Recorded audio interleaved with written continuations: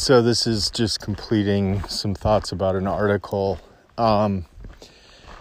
It starts with a podcast comment that Sam Harris made, which was that the internet is the only thing keeping us sane in the time of the pandemic. And I wanted to add, and I think I will in the paragraph on this piece that I'm writing, that, there's a strong sense in which Harris's comment is exactly right, that it actually does help keep us sane, since we've accepted we've accepted social isolation.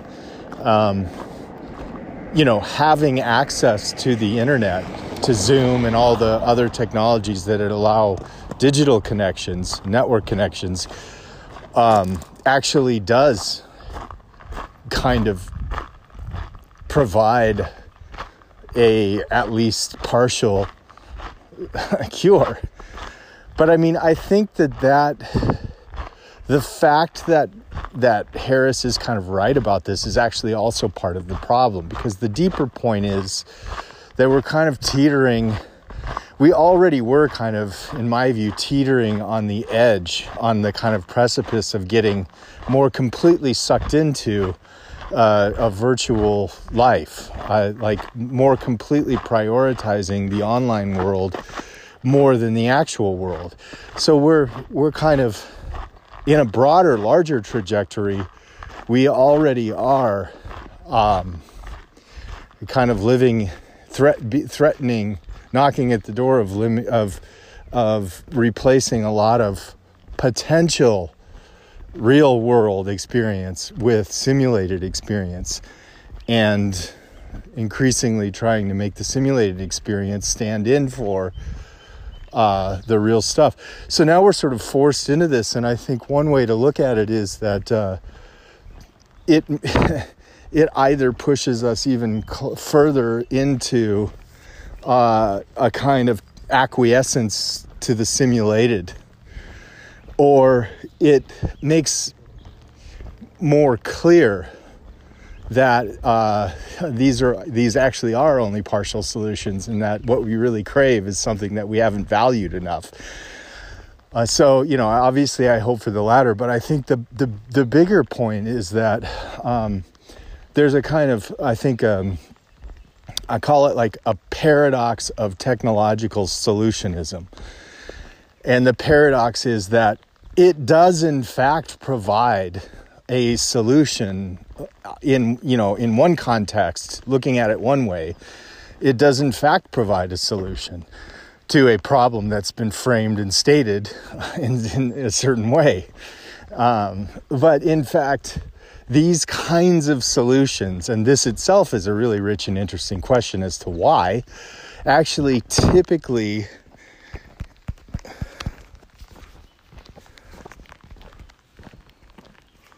and here was the trouble. It's raining, and I'm going to have to put my phone away. It's too frequently these technological solutions to real world problems end up creating kind of like unanticipated consequences. And in a real broad stroke, like a real broad brush way of looking at this. Now what's going on?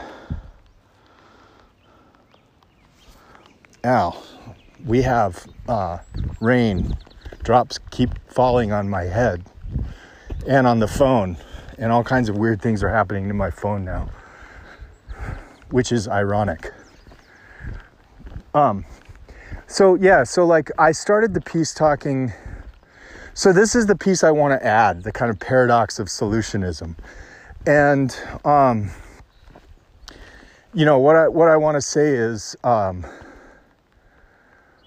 that, we cash this stuff out typically in terms of privacy protection and data sharing, data privacy, and surveillance, which are all important points. I mean, the issue of privacy is a really practical hook into a broader discussion about the role of technology in our lives.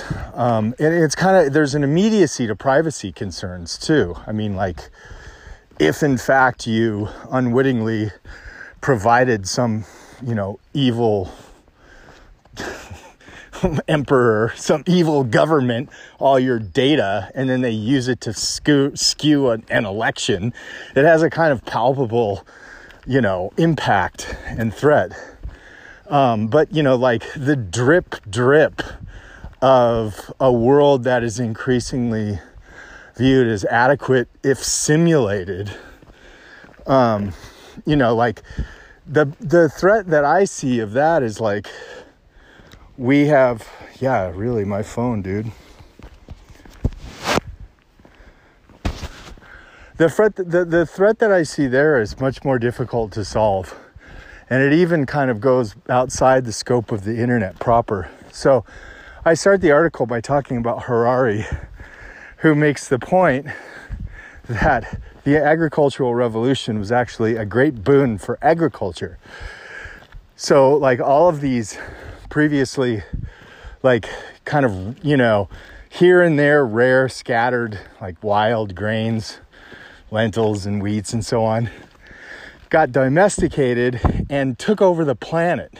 So they spread their DNA all over the planet and became like huge superstars, Super Bowl winners of the genetic lottery. Like, congratulations to rice and wheat, And so they actually, in some sense, they were the winners of the agricultural revolution, and including domestic animals here as well, goats and so on.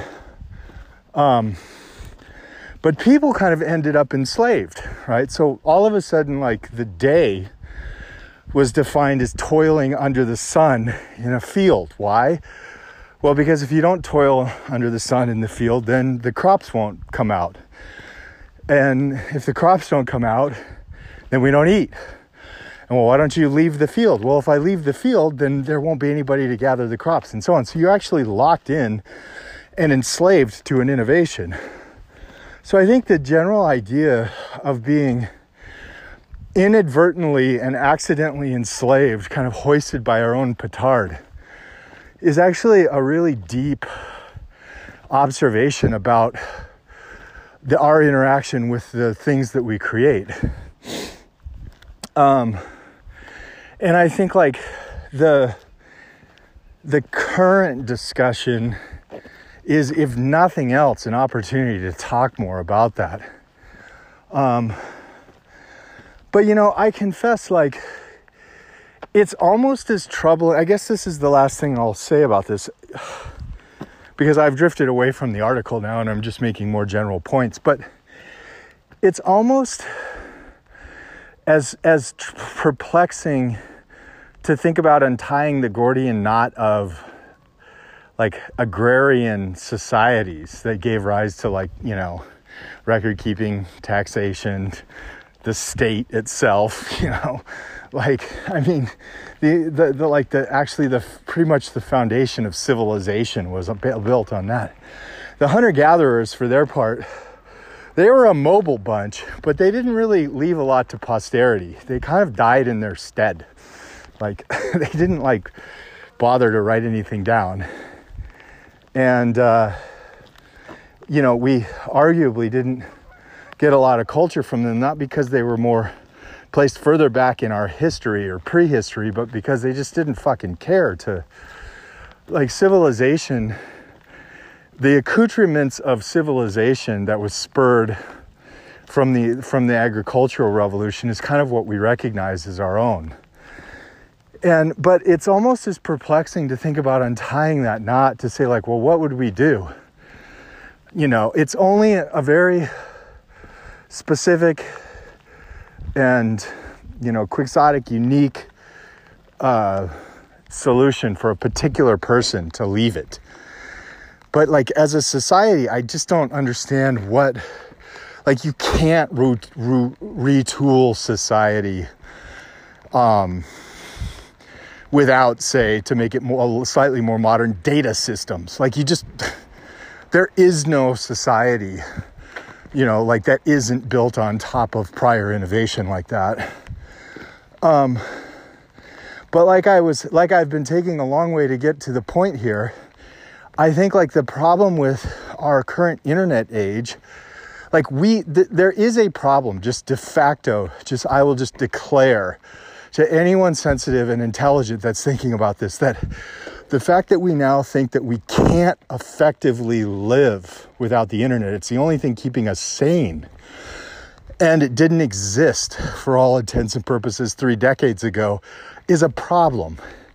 Nothing that new can have such a dramatic effect on our ability to sustain, to live as human, as Homo sapiens. Like it just, like it can't be the case. So there is in some very real sense a kind of modern delusion or addiction, or I don't know what's the proper descriptor at this point, but something bad. That result is on its face just bad. Or I should say, ipso facto, by this fact alone, the observation is bad. And so yeah, that's point one. And then point two would be, it's really difficult. Like things without all remedy should be without regard. It's like, it's really difficult to think, it's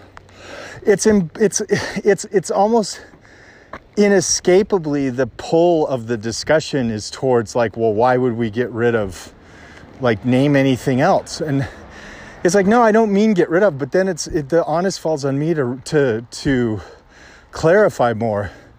Like, I don't think we should get rid of the internet, and I'd be the first one that would be griping and complaining, having no access to it. What I'm merely trying to raise at this point is a partial concept of there's a problem without necessarily proposing a solution. And also, not only that is the observation that there's a problem, I think, correct, but that no solution, practical or viable, presents itself, is itself another problem. So we're kind of stuck on a line that you can draw back to the agrarian revolution, the agricultural revolution 10,000 years ago. And I'm just basically winding that into the thread of, our current malaise. So that's that. Okay, so in working on this piece, I want to sketch the outline and then see where it can go. So this post has two purposes. One, to provide me with some notes, as it were, to go refer back to. And two, I think the questions are worthy of an audience on a podcast, the issues and questions that are raised. So the idea for the piece is, it starts with a curious little bit of intellectual history that Isaac Newton actually did most of his fundamental work on gravitation when he was actually effectively on lockdown. He was sheltering in place in a small farming community outside of Cambridge, and there was a Black Plague. The Black Plague was devastating Western Europe at this time, and so he didn't really have an opportunity to go into Cambridge. He didn't have an opportunity, like all of that surrounding area of England. Everyone was scared, witless, and confined to their homes for fear for the infection. So it's interesting that sheltering in place, or being on lockdown, as it were, need not be any impediment to innovation, and certainly invites rather naturally a rethinking of what we want the future to look like. So we have an opportunity now. So I think the reason this isn't thought of in these terms is, well, not everyone is Isaac Newton. I mean, that's the obvious point. But I think more importantly, very broad strokes, I think we tend to look at progress now in technological terms rather than original scientific insights. And it's a good reminder that some of the most important pieces of theory, really thoughts, in the history of science, going back to its modern origin in the Enlightenment, came from people who had important leaps, jumps away from the paradigm that they were in. It's certainly true of Copernicus, who said, yeah, I think the Earth goes around the sun and not vice versa. That idea was firmly entrenched in a Ptolemaic paradigm, which was about 800 years old, and had a geocentric view of the universe. The model was actually supported very well by just volumes of data, that astronomical data that had been collected over the centuries and had been given even more, been put on steroids effectively with Tycho Brahe, who built a big observatory, I think in Holland, and got even more precise measurements of planetary and stellar motion. And this had no direct relevance to the Copernican turn. In fact, you could make the argument that it was Copernicus's great accomplishment to ignore the mountains of big data, as it were, they were fit to the wrong model. So his thought actually wasn't a optimization technique that modern people would call data science. It was quite the opposite. It was actually stepping outside of that entire paradigm. So, but as we move forward, the storytellers have cast the Enlightenment in what I call a kind of Comtean framework. And Auguste Comte was the scientist, philosopher in the 19th century who coined the term sociology and then wrote extensively on the future of all of humanity was the perfection of scientific theory leading into technology that would basically rewrite the world. So we were kind of hurling towards a utopian future that was completed by a mature for science and then a mature technology infrastructure. It's kind of like the ultimate, the final solution. It was the ultimate solutionism for technoscience, that it would basically do away with disease and usher in an era of human happiness that would never end, right? So this kind of idea wasn't actually core to the Enlightenment. The Enlightenment was really about the human mind, the human mind's capacity to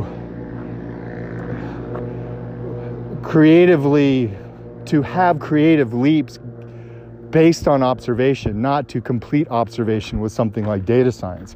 But the Enlightenment properly understood was a story of extreme human capability, right? And it should have been a lesson for a kind of a respect for a non-data specific or non-mechanistic science, if you will. But it didn't end up that way, and we added a new layer to it roughly since the computer revolution, the information technology revolution, which you can argue started in about 1940. So we added this layer of optimization, which is a very explicit data science concept, and it's the idea that the best thing we can do in a scientific or technological framework is optimize for some solution. And it turns out that this kind of thinking,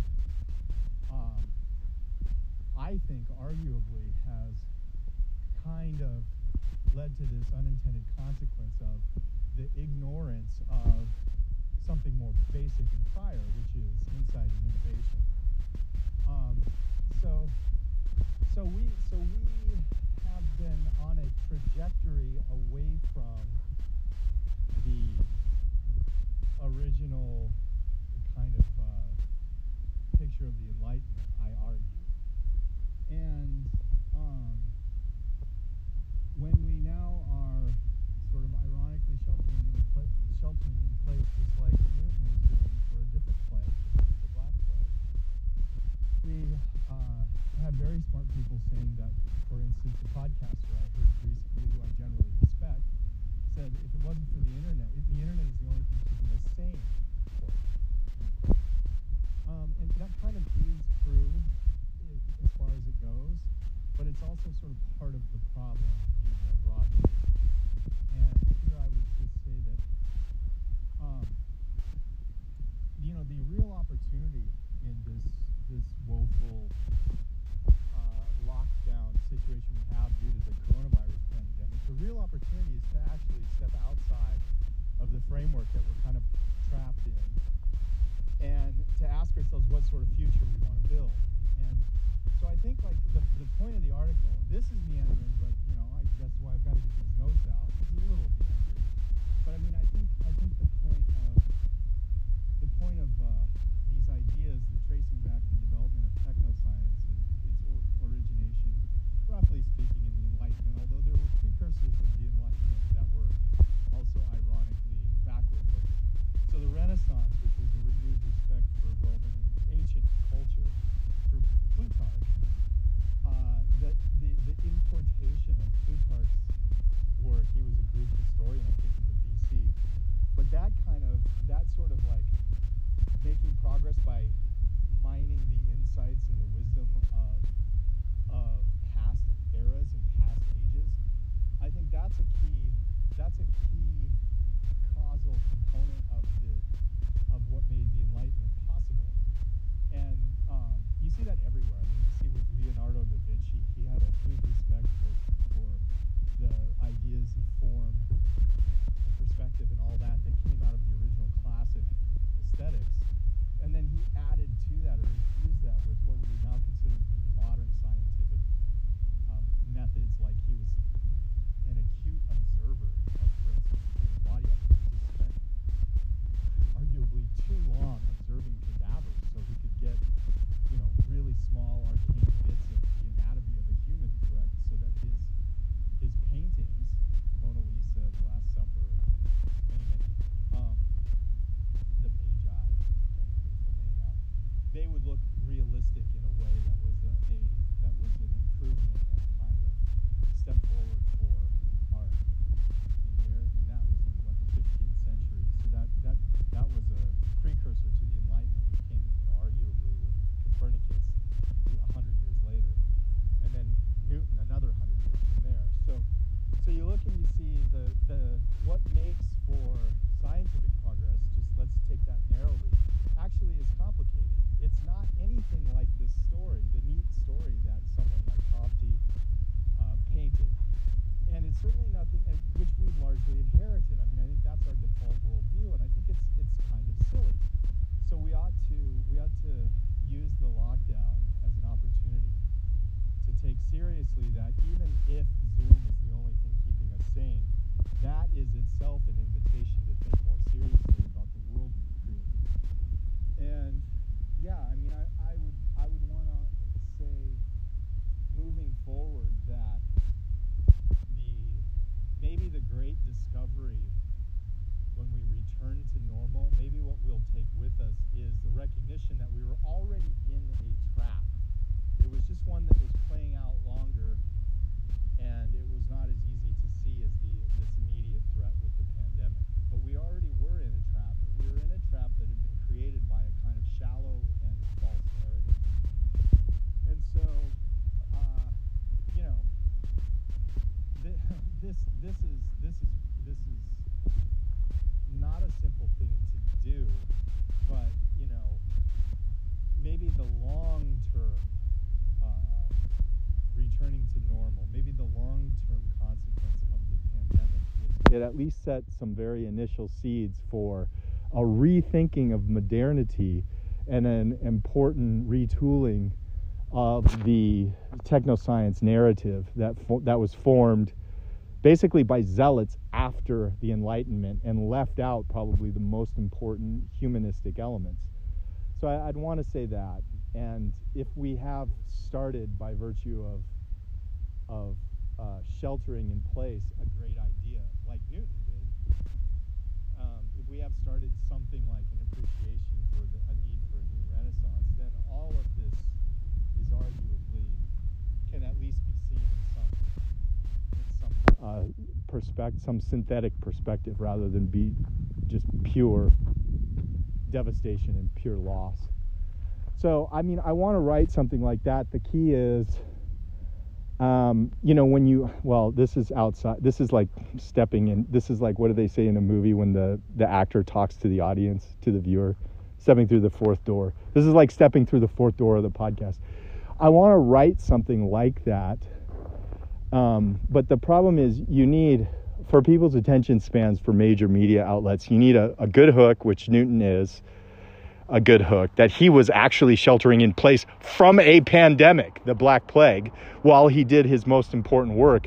That itself is a gem for modern readership.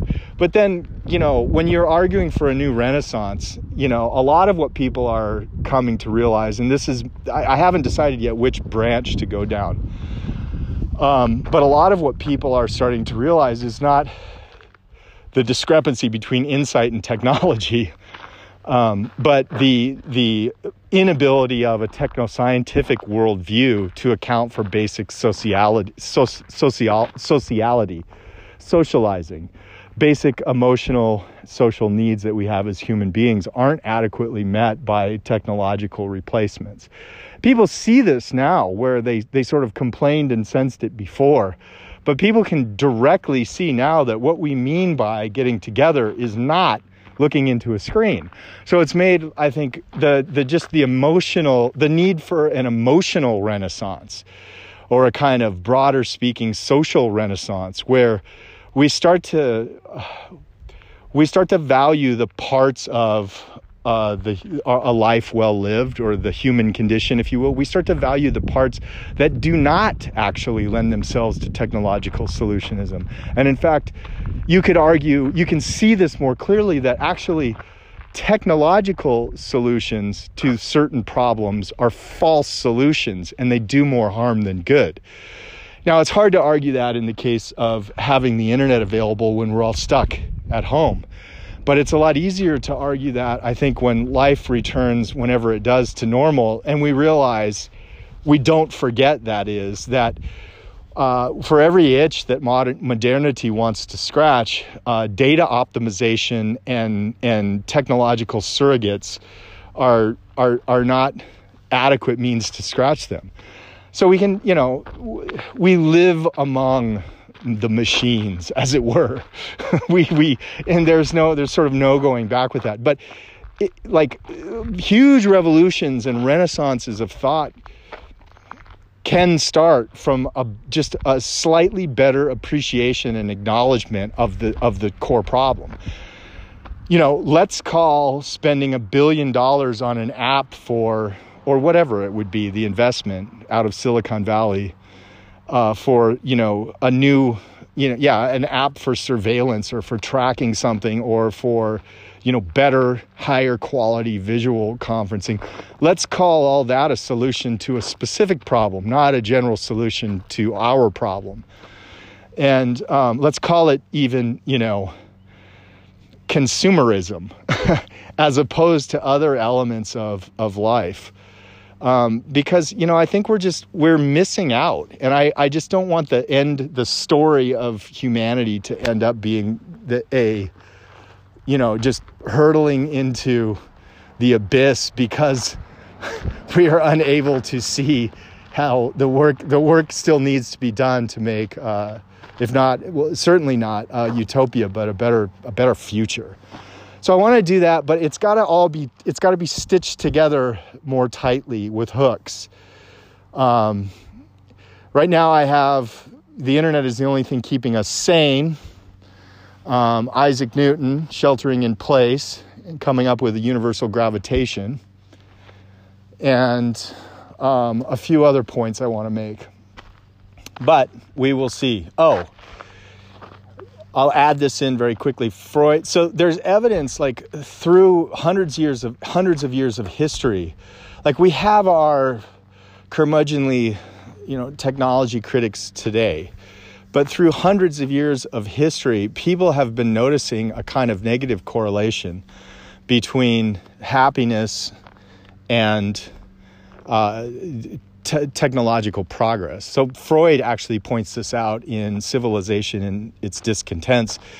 He said, look, he's sitting in 1870s or something, over in Vienna in Western Europe. And he's saying, look, we've got the steam engine, we've got electricity, we've got better methods for medicine, for sanitation. Everything is sort of getting better visibly. But he sees all this disenfranchisement from people. He sees just like the increase of misery and anxieties and fears and ennui and all these things that are really maladies of the emotional or spiritual human condition.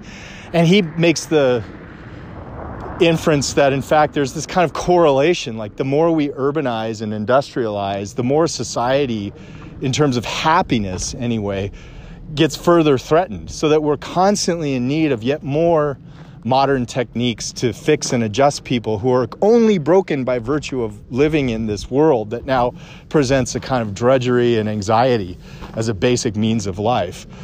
So, we've got that, and we've got the whole Romantic movement, the poets who were arguing this, and William Blake, who said the mind-forged manacles, right?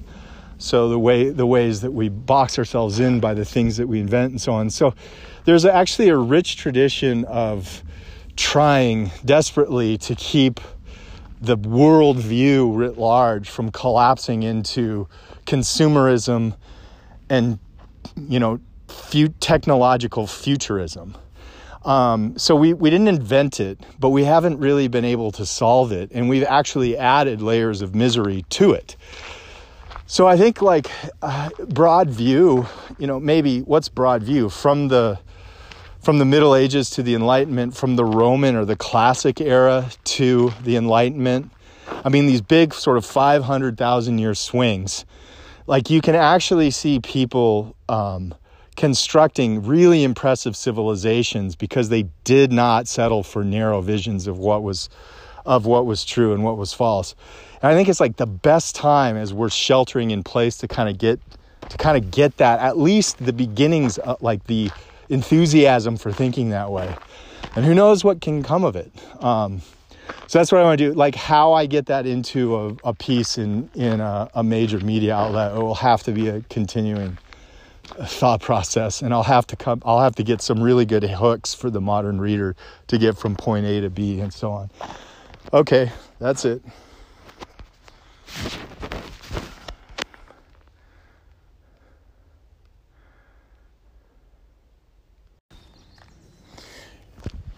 I'm a technologist. I started doing a PhD in philosophy at the University of Texas, and I got bored and frustrated, and I felt dumb because I didn't understand this highly specialized and artificial use of English to tackle all these problems, and it seemed just complicated and like a spaghetti code for natural language. And so I switched to computer science, where there's an artificial language, or I should say a formal language, but it makes perfect sense.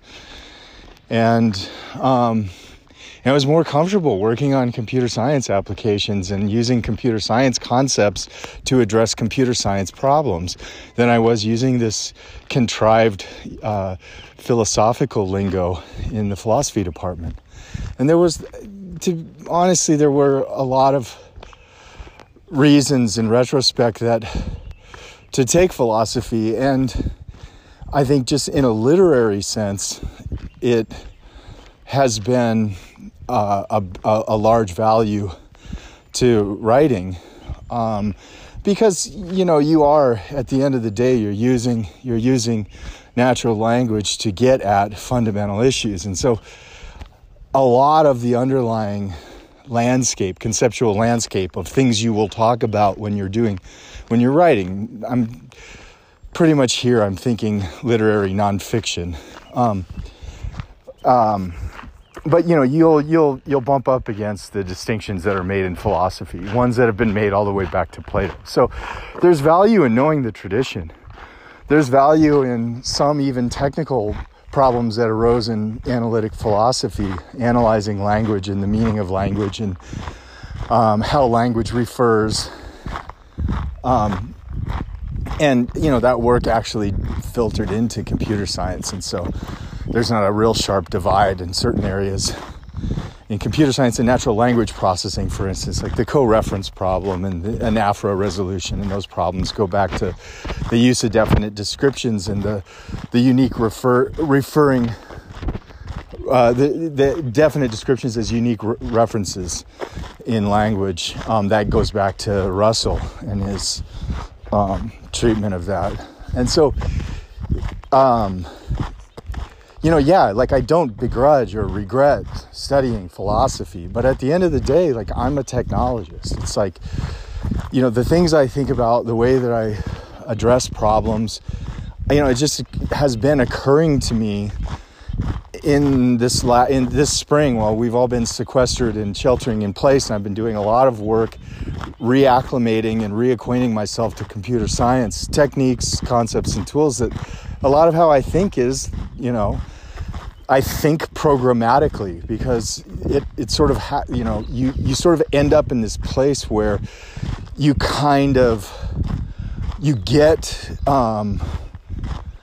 you sort of intuitively understand what's going on in certain domains in technology if you can think like somebody that's writing computer code.